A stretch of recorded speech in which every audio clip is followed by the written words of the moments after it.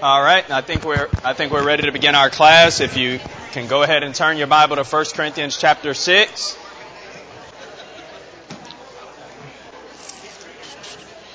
1 Corinthians chapter 6 is where we left off last week, and we'll just pick up in verse 12 momentarily. 1 Corinthians 6.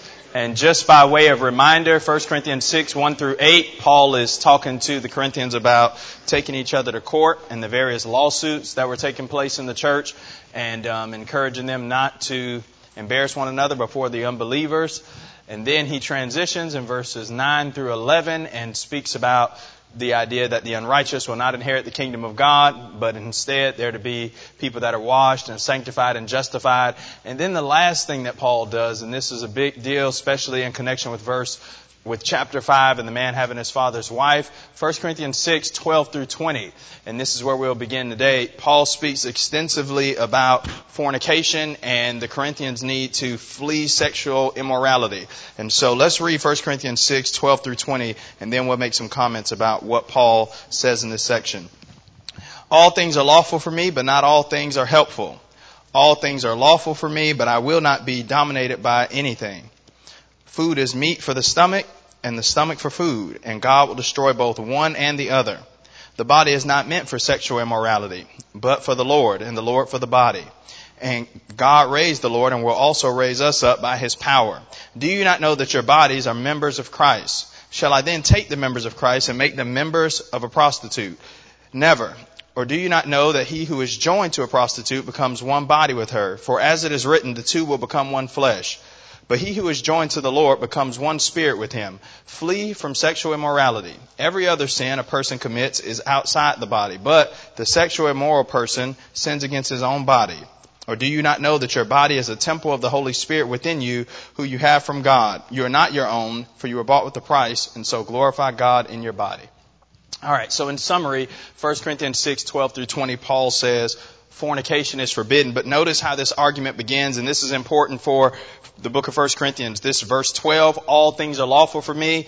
Many people believe, and it's probably right, some translations have it in quotes, this was a statement the Corinthians were saying to Paul. We'll meet another one of these statements in chapter 7, but it's as if they were saying this to Paul. Hey, look, all things are lawful. We're free to do whatever we want. And Paul's response is instead in verse 13, or at the end of verse 12, all things are lawful for me, but I will not be dominated by anything. And so Christians do have some liberties. Galatians 5:13 says we've been called to liberty, but we shouldn't use our liberty as an opportunity to serve the flesh, but instead through love to serve one another. And so the liberty, the freedom that we've been given in Jesus is not to practice whatever we want, but it's instead to glorify and honor God. And that's what Paul is driving at. He speaks of the temporal nature of this body. Food is meant for the stomach and the stomach for food, but God will destroy both one and the other. The body is not meant for sexual immorality, verse 13, but for the Lord, and the Lord for the body. All right. So in this section, Paul's main point is no fornication allowed, but he also makes some important statements about our bodies. Maybe you've made statements like this before. You've heard statements like this before. God doesn't really care about the body. He just cares about the what? The soul. God's interested in the soul of an individual. And that's just not biblical. In the grand scheme of things, when the Bible says that God's going to save a soul in the end, what soul means, or I hope what we mean when we say we're in the soul-saving business, soul there just means a person. It stands for the human individual. But the reality is God is concerned with and will save the entirety of our beings. Our bodies will be changed. Paul's going to spend 58 verses talking about that in 1 Corinthians 15. But the Bible says that God not only cares about the inner man, which he does, but he also cares about the body, furthermore, what we do with the body. Let's go to a few places and just kind of flesh this out so you can see that the Bible is concerned with both ideas, what we do with our bodies, and God is also concerned with our interior. Because it seems the problem at Corinth was much like the Gnostic heresy that would arise sort of at the end of the first century and really explode in the second, which is I can do whatever I want with the physical part of me as long as I keep the inner spiritual person holy and sanctified and set apart. But what Paul and the other New Testament writers are driving at is that's impossible. And God's concerned with the totality of our being. Go to 1 Thessalonians 5. And we mentioned this in a lesson on Sunday night a few weeks ago. But notice 1 Thessalonians 5 and verse 20. We'll start in verse 23. And Paul here is praying for the entirety of the individual, right? He cares about the entire body of the Christians that he's writing to. So 1 Corinthians 5 and verse 23, 1 Thessalonians 5:23, this is Paul's prayer. Now may the God of peace himself sanctify you completely, and may your whole spirit and soul and what else? And your body be kept blameless at the coming of our Lord Jesus Christ. He who calls you is faithful, and he will surely do it. Paul's praying not only for the soul and the spirit, which we normally emphasize, but he also prays that their whole body be kept blameless. What would that be about? It would be about, at least in part, this idea of fornication and keeping themselves from sin that would ultimately corrupt and destroy their relationship with Jesus. Go to one more passage with me on this. Go to 3 John. Go to 3 John. 3 John verse 2. Now this is John writing to his friend Gaius, and he's going to say a similar thing about his concern about the whole being of the man that's named Gaius. Start in verse 1. Just go to 3 John 1. The elder to the beloved Gaius, whom I love in truth. Behold, I pray that all may go well with you, and that you may be in good health as it goes well with your soul. Older translations like the King James say, I wish that all goes well with you and that you may prosper, even as your soul prospers. And so there John is saying, hey, I want your soul to prosper. I want the spiritual aspects of you to prosper, just like your body, just like the physical part of you. God's concerned with both of those things. And so in 1 Corinthians 6, where Paul is speaking to the Corinthians about fornication and making sure that they keep themselves pure, we shouldn't get the idea that, well, the only thing God's concerned with is the soul. What we do with our bodies ultimately matters to God, especially as it relates to being pure and holy in His sight.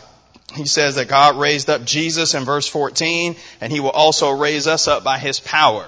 Why would Paul bring that up, the resurrection of Jesus, in this section about fornication? Why would he say God raised up the Lord and then He'll raise up Jesus by His power in verse 14? That's right. He's going to do something with this body, and He has a regard for our body. So in 1 Corinthians 15, where Paul says, hey, one day God's going to resurrect us and transform our bodies, one of the things that Paul continues to drive at is this current body. God's going to use this material. He's going to transform it, no doubt. But Paul says it is sown in corruption. It's raised incorruptible. It is sown in weakness. It'll be raised in power. The very bodies that we have, I don't know how all of this works, and neither do you, but God's going to do something with these bodies to transform them. We will not float around in heaven as sort of disembodied spirits on clouds. We will have bodies, resurrected bodies, very much like Jesus. And in some way, Paul says, there's a continuity of sorts. There is a connection between this body and the next. And so what we do in this body counts, because God's going to use this material. So stay away from fornication. Don't fornicate. Paul wants them to keep this in mind. Notice verse 15. Do you not know, now he makes this connection with our connection with God. Verse 15. Do you not know that your bodies are the members of Christ? Shall I then take the members of Christ and make them members with a prostitute or with a harlot? Never. This word means, in the original, may it never be so. Don't even think about it. Some translations add in this, God forbid. It's the strongest negation that Paul can use to say, I don't even want you to think like this. Our members, our bodies are considered members of Christ. What does that mean? Our bodies are the members of Christ. And then Paul says, hey, if you take those members and join them to a prostitute, I don't even want you to do that. But what does Paul mean that our bodies are members of Christ? They're joined to Christ? Yeah, that's right. Our body. What was that? Like members of your body. It's connected, right? But our bodies physically, these bodies, are the instruments that Jesus uses in this life to get what He wants done. So our bodies are members of Christ. If Jesus is going to get anything done in this world now, He's not going to climb out of the clouds to do it, but it's going to be through His people. His providence, God can do what He wants, I understand that, but He's commissioned us to do it. And so as members of Christ, as an extension of heaven's arsenal to do what God wants in this world, we can't be on both sides of this.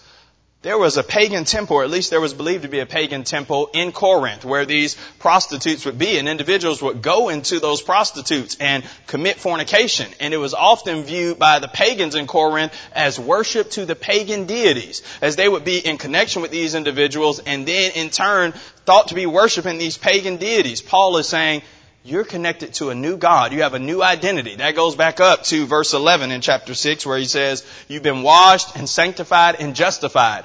Don't go back to your old way of living, because now you've been united with Jesus. And verse 16, do you not know that He that is joined to the prostitute becomes one body with her, for it is written, the two will be one flesh. Paul quotes Genesis 2:24, where God says the two, husband and wife, will be one flesh. And so this relationship to fornication, Paul is saying, I don't want it to be even named once among you as becomes saints. He who joins, in verse 17, he who joins himself to the Lord becomes one spirit with him. And so if we're one and united with Jesus, we can't in turn engage in sexual immorality and be united to those that we have no right to and maintain our relationship with Jesus Christ. Now, we talked about this last week when we were in verses 9 through 11, and Paul mentions those various sins. You see them in verse 9 and 10, adulterers, sexual immoral, the drunkards and all of that. What did we say about sin? What did we say about big sin and little sin? What was our conclusion about that? All sin is sin. Who agrees with that? Show of hands. All sin is sin. Who doesn't agree with that? The rest of y'all are undecided. Okay, great. So, what do we mean by all sin is sin? That's right, Kevin. Sin separates you from God. When we say all sin is sin, what we mean is, in the end, all sin, no matter how big or how small, will produce the same result, right? It'll ultimately separate you from God. And if we remain unrepentant or impenitent in that sin, we'll ultimately lose our eternal soul. But I want you to see in verse 18 that Paul also says all sin is quote unquote not the same, right? Look at verse 18. Flee fornication or sexual immorality.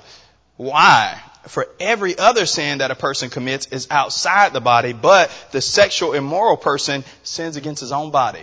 There is a uniqueness about this sin, according to Paul, that is different from the others. Every other sin wrongs someone else. If you steal or if you murder or if you lie or something like this. But Paul says sexual immorality is the double-edged sword, because in so doing, you actually are hurting your own body. You're hurting yourself. And so this sin is unique in God's mind, according to Paul, and we should do what's necessary to avoid it.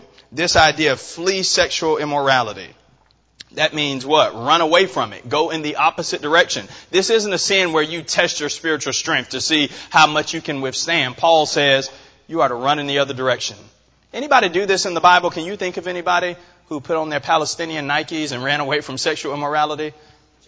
Joseph, that's what I'm thinking about. Genesis 39. You remember with Potiphar's wife?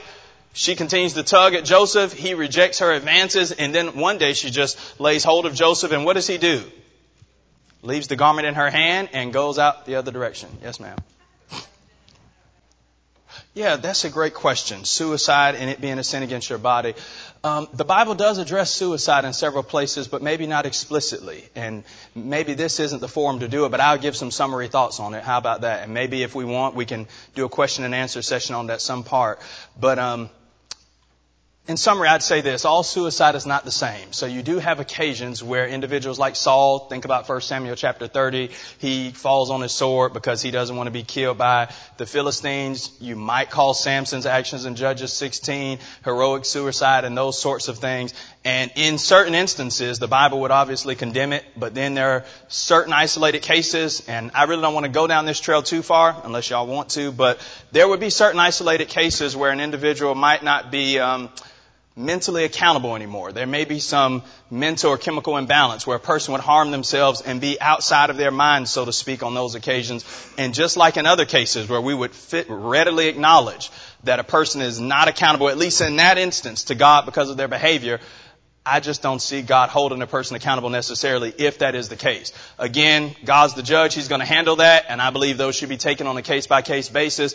But I would be very hesitant to say all individuals that commit suicide are in category X or even Y. I wouldn't say everybody that does it is mentally unaccountable, but neither would I say everybody that does is. And I think you can see some of that at least in Scripture.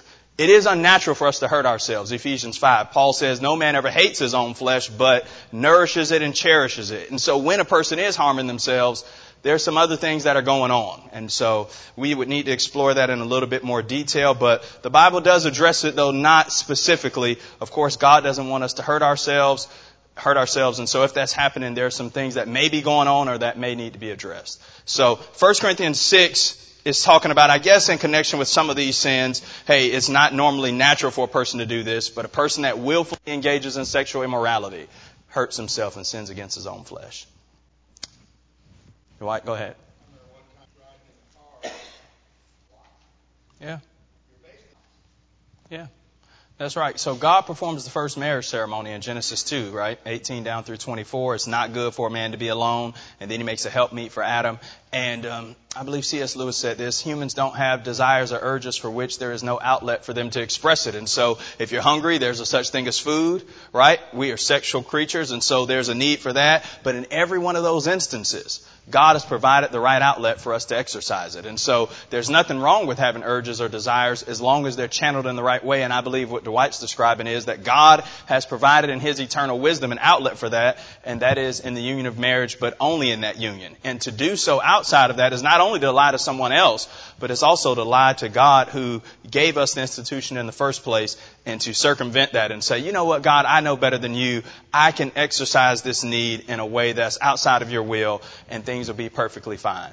But we see time and time again throughout Scripture and in lives of people we know, and even in our own, as we fall and make mistakes, that never turns out good. God is not restricting us in 1 Corinthians 6 because He has some desires of His own to say, I want you shackled, but God knows best. And fornication never turns out for good for anybody who practices it. And so, yes, God is pushing us toward holiness. All right, verse 18, again, Paul says, flee fornication. Every other sin a person commits is outside the body, but sexual immorality, a person sins against his own body. This is strong, and we talked about Joseph, but another thing I want us to consider is what Jesus says in Matthew 5. Go to Matthew chapter 5 and notice verses 26 really down through verse 30.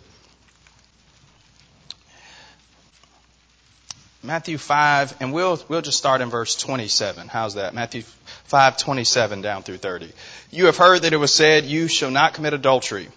But I say to you that everyone who looks at a woman with lustful intent has already committed adultery with her in his heart. If your right eye causes you to sin, tear it out and throw it away. For it is better that you lose one of your members than that your whole body be thrown into hell. And if your right hand causes you to sin, cut it off and throw it away. For it is better that you lose one of your members than that your whole body go into hell. And so Jesus is saying in this section what?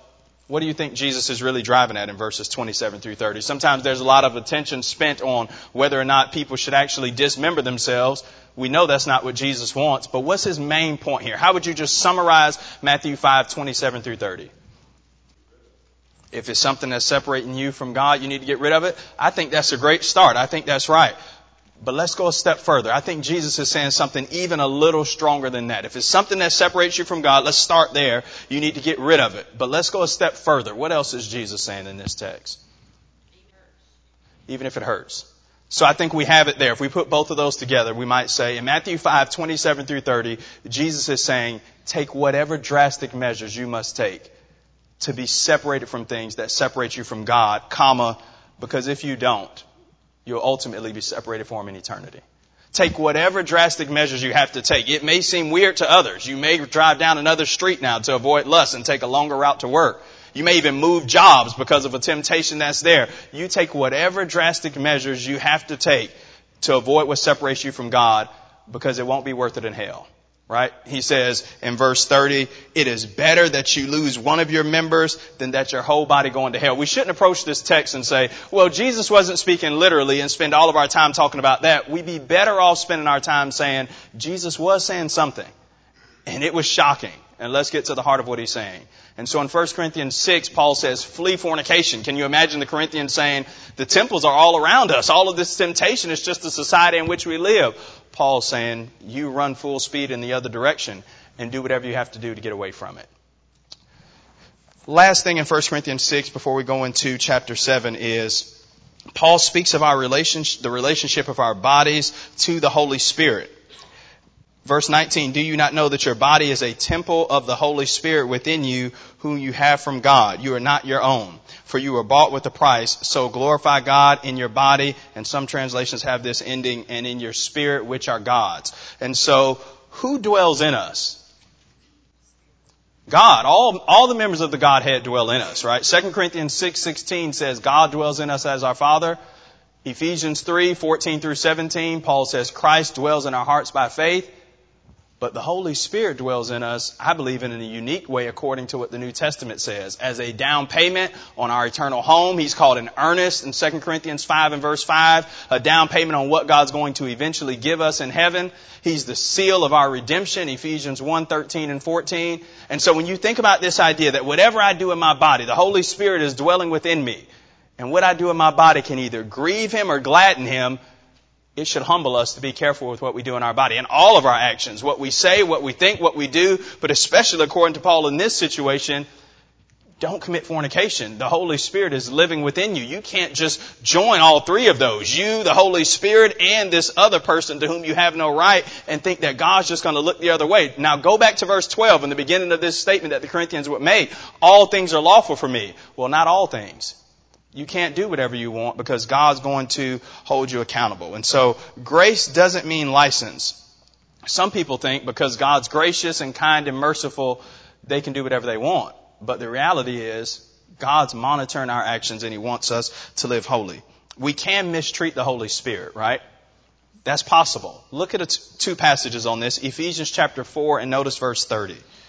The Holy Spirit dwells in us and we can mistreat Him. And Paul is encouraging the Corinthians not to do this.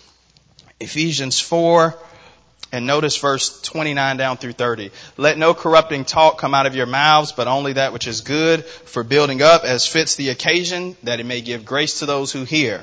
And do not grieve the Holy Spirit of God, by whom you were sealed for the day of redemption. And then in 1 Thessalonians 5:19, Paul says, don't quench the Spirit. Don't put out His fire by rebelling against the words that are given to you by God's spokesman. And so if the Holy Spirit lives in us, and He does if we're Christians, God gives the Holy Spirit to everybody who obeys Him, Acts 5:32.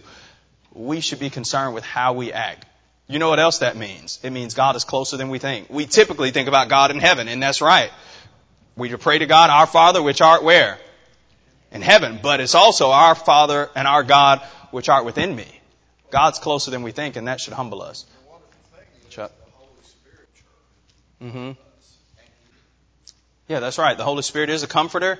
He's personal. That's the way Jesus describes Him in John 14. But He also is, if you want to just keep that train of thought going, He's a comforter, He's an encourager, but He's also a convictor.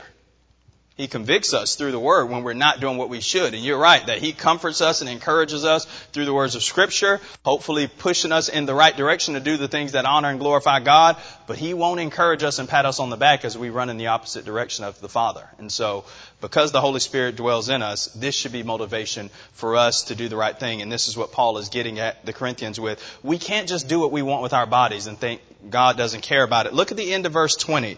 For you were bought with a price. So what's our responsibility? It's not just not to commit fornication. That's not only what our bodies are supposed to be for. Well, here are all of the things. You might think about your body this way. Here are all of the things that I won't do because I'm a Christian. No fornication, no lying, no stealing. You could take 1 Corinthians 6, 9, and 10 and make a pretty good list of all of the thou shalt nots, and that would be great. But what does Paul say at the end of verse 20? What are we supposed to do with our bodies?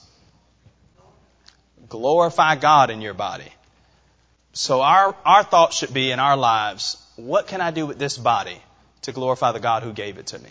How can I give God glory? How can God get sort of bragging rights? How will people serve God because of the way that I use my body? Paul's saying, glorify God in the bodies that you have. Don't ruin it by the way that you live. All right. Anything else on 1 Corinthians chapter 6 before we go to chapter 7? Yeah, Neil did that a few weeks ago. Watch it on YouTube. No, I'm just kidding. He did, though, in Q&A. He did it a few weeks ago.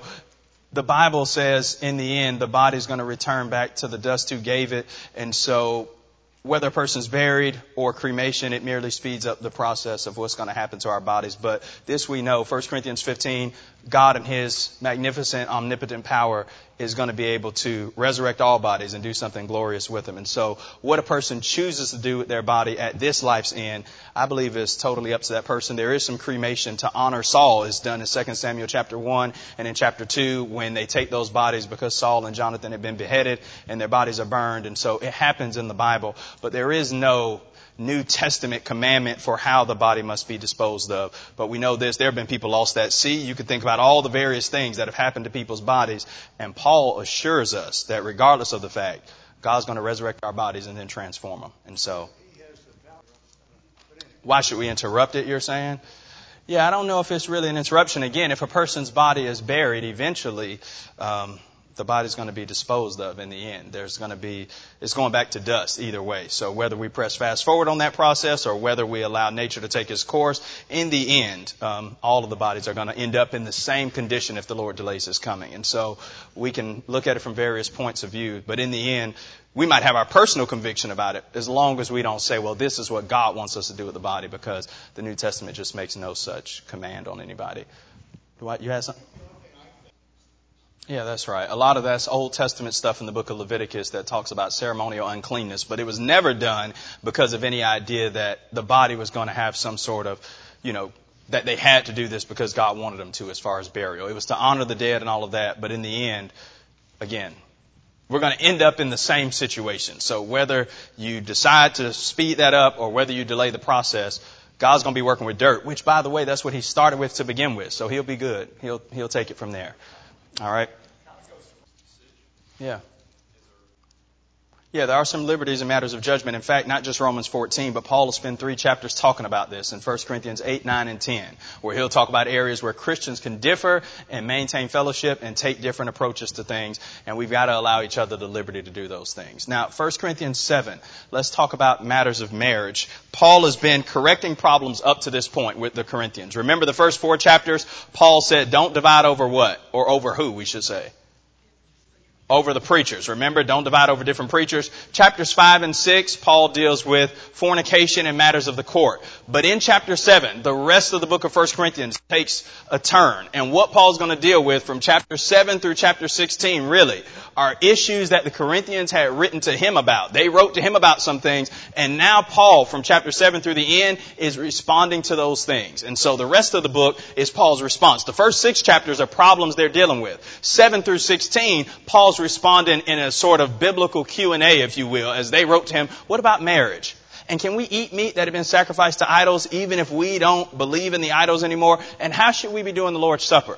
And what about spiritual gifts? Is prophecy more important than tongues? Or what about the resurrection from the dead? Some people are saying, Paul, there's no resurrection. And we're supposed to be getting some money together for the folks in Jerusalem. How should we collect that? And Paul's going to write over and over again. And when you see this phrase in the book of 1 Corinthians, now concerning, Paul is launching into one of those discussions. And he'll write till he's done with that, and then he'll launch into the next one. Now concerning. Notice a few. Look at 1 Corinthians 7 and verse 1. Now concerning the matters about which you wrote, and here's a quote from the Corinthians, it is good for a man not to have sexual relations with a woman, and Paul's going to write about that. Well, what about this? A man shouldn't touch a woman. Paul, isn't it great then that we just abstain and be celibate? Well, Paul's going to talk about it in chapter 7. Now go to chapter 8 and verse 1. 1 Corinthians 8 and verse 1. After he talks about marriage at length, here's the next question they ask Paul. Now concerning food offered to idols, here's a quote from the Corinthians. All of us possess knowledge. And Paul's going to spend chapters 8, 9, and 10 talking to the Corinthians about food that had been offered to idols. Go to chapter 12 and verse 1. Chapter 12 and verse 1, Paul's going to talk about spiritual gifts. After he talks about the Lord's Supper at the end of verse 10 and into chapter 11, chapter 12 and verse 1, now concerning spiritual gifts, brothers, I don't want you to be misinformed or uninformed. And in chapters 12, 13, and 14, what's Paul going to talk to them about?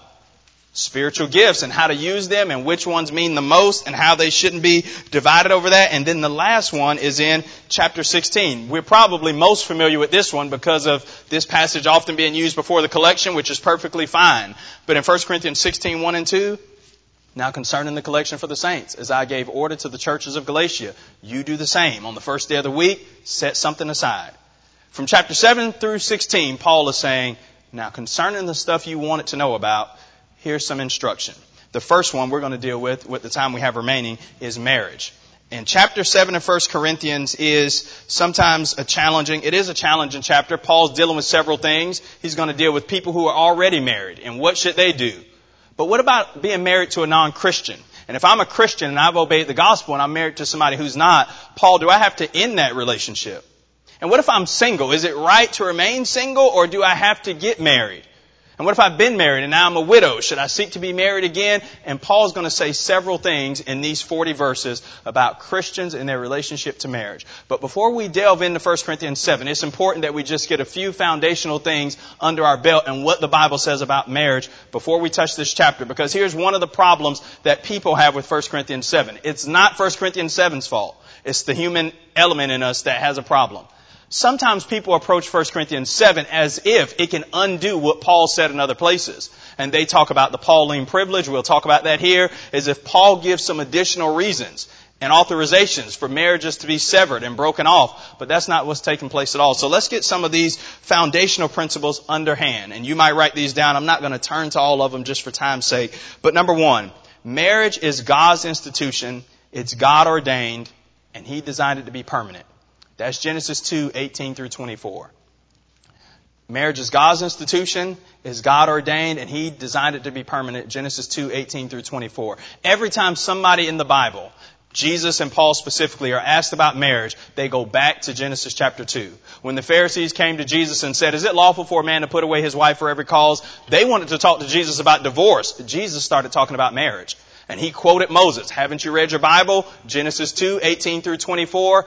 A man is supposed to be one with his wife. It's in Matthew 19, and then Paul mentions it again in Ephesians 5:22 through 32. It is the golden text on marriage. It's what God originally designed. That's number one. But number two, God hates divorce. Malachi 2:14 through 16. God hates divorce. And then the third thing, and we will read this one. Go to Matthew 19. And I know this was dealt with in the Q&A last Sunday night, but we're going to read this. Jesus is teaching on marriage, divorce, and remarriage. Matthew 19, 1 through 12. It's important to read this passage, and then we'll be ready for 1 Corinthians chapter 7. So remember the three. Marriage is God ordained, it's God's institution, it's designed to be permanent. Genesis 2:18 through 24. God hates divorce. Malachi 2:14 through 16. And Jesus' foundational teaching in the new covenant on marriage, divorce, and remarriage. I'm in Matthew 19 verse 1, and I'll read down through verse 12. Now when Jesus had finished these sayings, He went away from Galilee and entered the region of Judea beyond Jordan. And large crowds followed Him, and He healed them there. The Pharisees came up to Him and tested Him by asking, is it lawful to divorce one's wife for any cause? That was their question. Can we get divorced whenever we feel like it? Here's His answer. Have you not read that He who created them from the beginning made them male and female, and said, therefore a man will leave his father and his mother and hold fast to his wife, and the two of them will be one flesh. So they are no longer two, but one flesh. What therefore God has joined together, let not man separate. And that should have been the end of it. Jesus, can we get divorced whenever we want? He says, listen to what Moses said in Genesis 2:18 through 24. But they have more questions. Look at verse 7. They said to Him, why then did Moses command one to give a certificate of divorce and to send her away? He said to them, because of the hardness of your heart, Moses allowed you to divorce your wives, but from the beginning it was not so. So they mention Deuteronomy 24 verse 1, and they say, hey, Moses gives us the opportunity to get divorced. Jesus says, no, Moses told you how to handle divorce rightly if you so choose. But from the beginning, that wasn't God's intent. And now He lays down the teaching on this for all time, verses 9 through 12. And I say to you, whoever divorces his wife, except for the cause of sexual immorality or fornication, and marries another, commits adultery. And whoever marries her, which is put away, commits adultery. The disciples said to Him, if such is the case of a man with his wife, it is better not to marry. But He said to them, not everyone can receive this saying, but only those to whom it is given. For there are eunuchs who have been so from birth, and there are eunuchs who have been made eunuchs by men, and there are eunuchs who have made themselves eunuchs for the kingdom of heaven. Let the one who is able to receive this receive it. So Jesus says in verse 9, you can't put away your spouse unless it's for sexual immorality. And if you divorce for any other reason beside that one, whoever you get married to, you're now in an adulterous relationship. It shocks the disciples. And they say, if this is how it is with a man and his wife, nobody should get married. And Jesus says, what you just said about celibacy, everybody can't handle that, but some people can. And some people are eunuchs or unmarried because they're born with certain physical handicaps. Some people, at least in this world, were that way because of the jobs they undertook, cupbearer or working in the king's harem or something like that. And then there were some people who wanted to go to heaven bad enough that they just decided for the kingdoms of heaven's sake, they wouldn't engage and they remained celibate. And Jesus is saying, the one who's able to receive that teaching, receive it. And now we're ready for 1 Corinthians 7 with those things in mind. We won't get far, but it was necessary to cover that ground first. 1 Corinthians 7 verses 1 through 9, Paul gives his instruction for our responsibilities to one another as spouses. Now concerning the matters about which you wrote, it is good for a man not to have sexual relations with a woman. But because of the temptation to sexual immorality, each man should have his own wife and each woman her own husband. The husband should give to his wife her conjugal rights, and likewise the wife to her husband. For the wife does not have authority over her own body, but the husband does, and likewise the husband does not have authority over his own body, but the wife does. Do not deprive one another, except perhaps by agreement for a limited time, that you may devote yourselves to prayer. But then come together again, so that Satan may not tempt you because of your lack of self-control. Now, as a concession, not a command, I say this. I wish that all were as I myself am, but each has his own gift from God, one of one kind and one of another. To the unmarried and the widows, I say that it is good for them to remain single as I am. But if they cannot exercise self-control, they should marry. For it is better to marry than to burn with passion. And so, Paul starts out by addressing something they said to him. It's not good for a man to touch a woman. Some people occasionally will highlight celibacy as if it makes them more godly. But the Bible doesn't teach that, does it? Before sin ever entered the world, in Genesis 2:18, God said it's not good for a man to be alone. And so Paul says that's not correct. That's not what I taught you. But instead, marriage is a good thing. What are some reasons why people get married or should get married? Can you think of some reasons? Some of y'all are married. Y'all don't. Okay. All right. Okay. Yeah. What are some reasons why a person would get married? To have children. Genesis 1:28, be fruitful and multiply. That could be part of this. That is a part of it. That's what God gave initially, at least one of the reasons with Adam and Eve. But that wouldn't be the only one, would it? So that people might have children. That's one reason. Yeah, that's the main reason Paul gives here, for purity purposes, right? Paul says, so that we can avoid fornication. And this goes back to something Dwight mentioned about purity in life. To avoid fornication, let every man have his own wife and every wife have her own husband. That would be a reason. Another one could be loneliness, and you could think of a host of reasons. But a person who can't control themselves sexually, or who can't exercise that degree of control that Paul's talking about here, it's a good idea to get married. And they shouldn't be shamed for that. Paul is saying, hey, this is one of the lawful reasons to engage in a marital relationship so that a person is not carried away. All right. And so the husband should, or at the end of verse 2, every man should have his own wife and each woman her own husband. Sometimes people say, well, the New Testament never directly deals with homosexuality and marriage. Paul deals with it here, doesn't he? Each man should have his own what? Wife, and each wife should have her own what? Husband. That's it. Those are the only parties allowed to engage in the marital relationship. And Paul covers that here. All right. But not only that, Paul talks about the type of quality of a relationship that a husband and wife should have with each other. And in verses 3 down through verse 5, Paul speaks of the sexual intimacy that should characterize our relationships. We're going to run out of time soon, but let me just say this before we get into this subject. To the degree that we don't talk about this in the church, the devil has devices to talk about it in other ways. We need to be mature, we need to be wise, we need to be wholesome, but the Bible talks about this, sexual intimacy between spouses. And if we ignore it or it shames us and we act like it's not there, we do so to our own detriment. I had a professor in grad school, we were going through the poetic books, and he was talking about, Proverbs, Ecclesiastes, Song of Solomon, and he said, guys and girls that were in the class, listen, the Bible has a whole book that talks about sexual intimacy. It's the Song of Solomon. Don't shy away from it. And he followed that up with, but the Bible only has one book on it, so don't get carried away. There needs to be a balance, right? But we need to say something about it. For every virtue that we fail to teach in the church, Satan has a vice to insert in its place. And so if we don't want to have these conversations, we don't want to talk about it, Satan will just present his doctrine on it. Sex isn't a bad thing. It's God ordained. It's God given. It's the fall, Genesis 3 forward, that shames us about it and keeps us from talking openly, frankly, and godly on the subject. But it's in the New Testament. And if we're going to be God's people, we need to be those that talk about it. Is that the second bell or the first one? That's the second one. Well, there we go. We've got to quit. 1 Corinthians 7, we'll pick up next week, Lord willing. Appreciate your time. Appreciate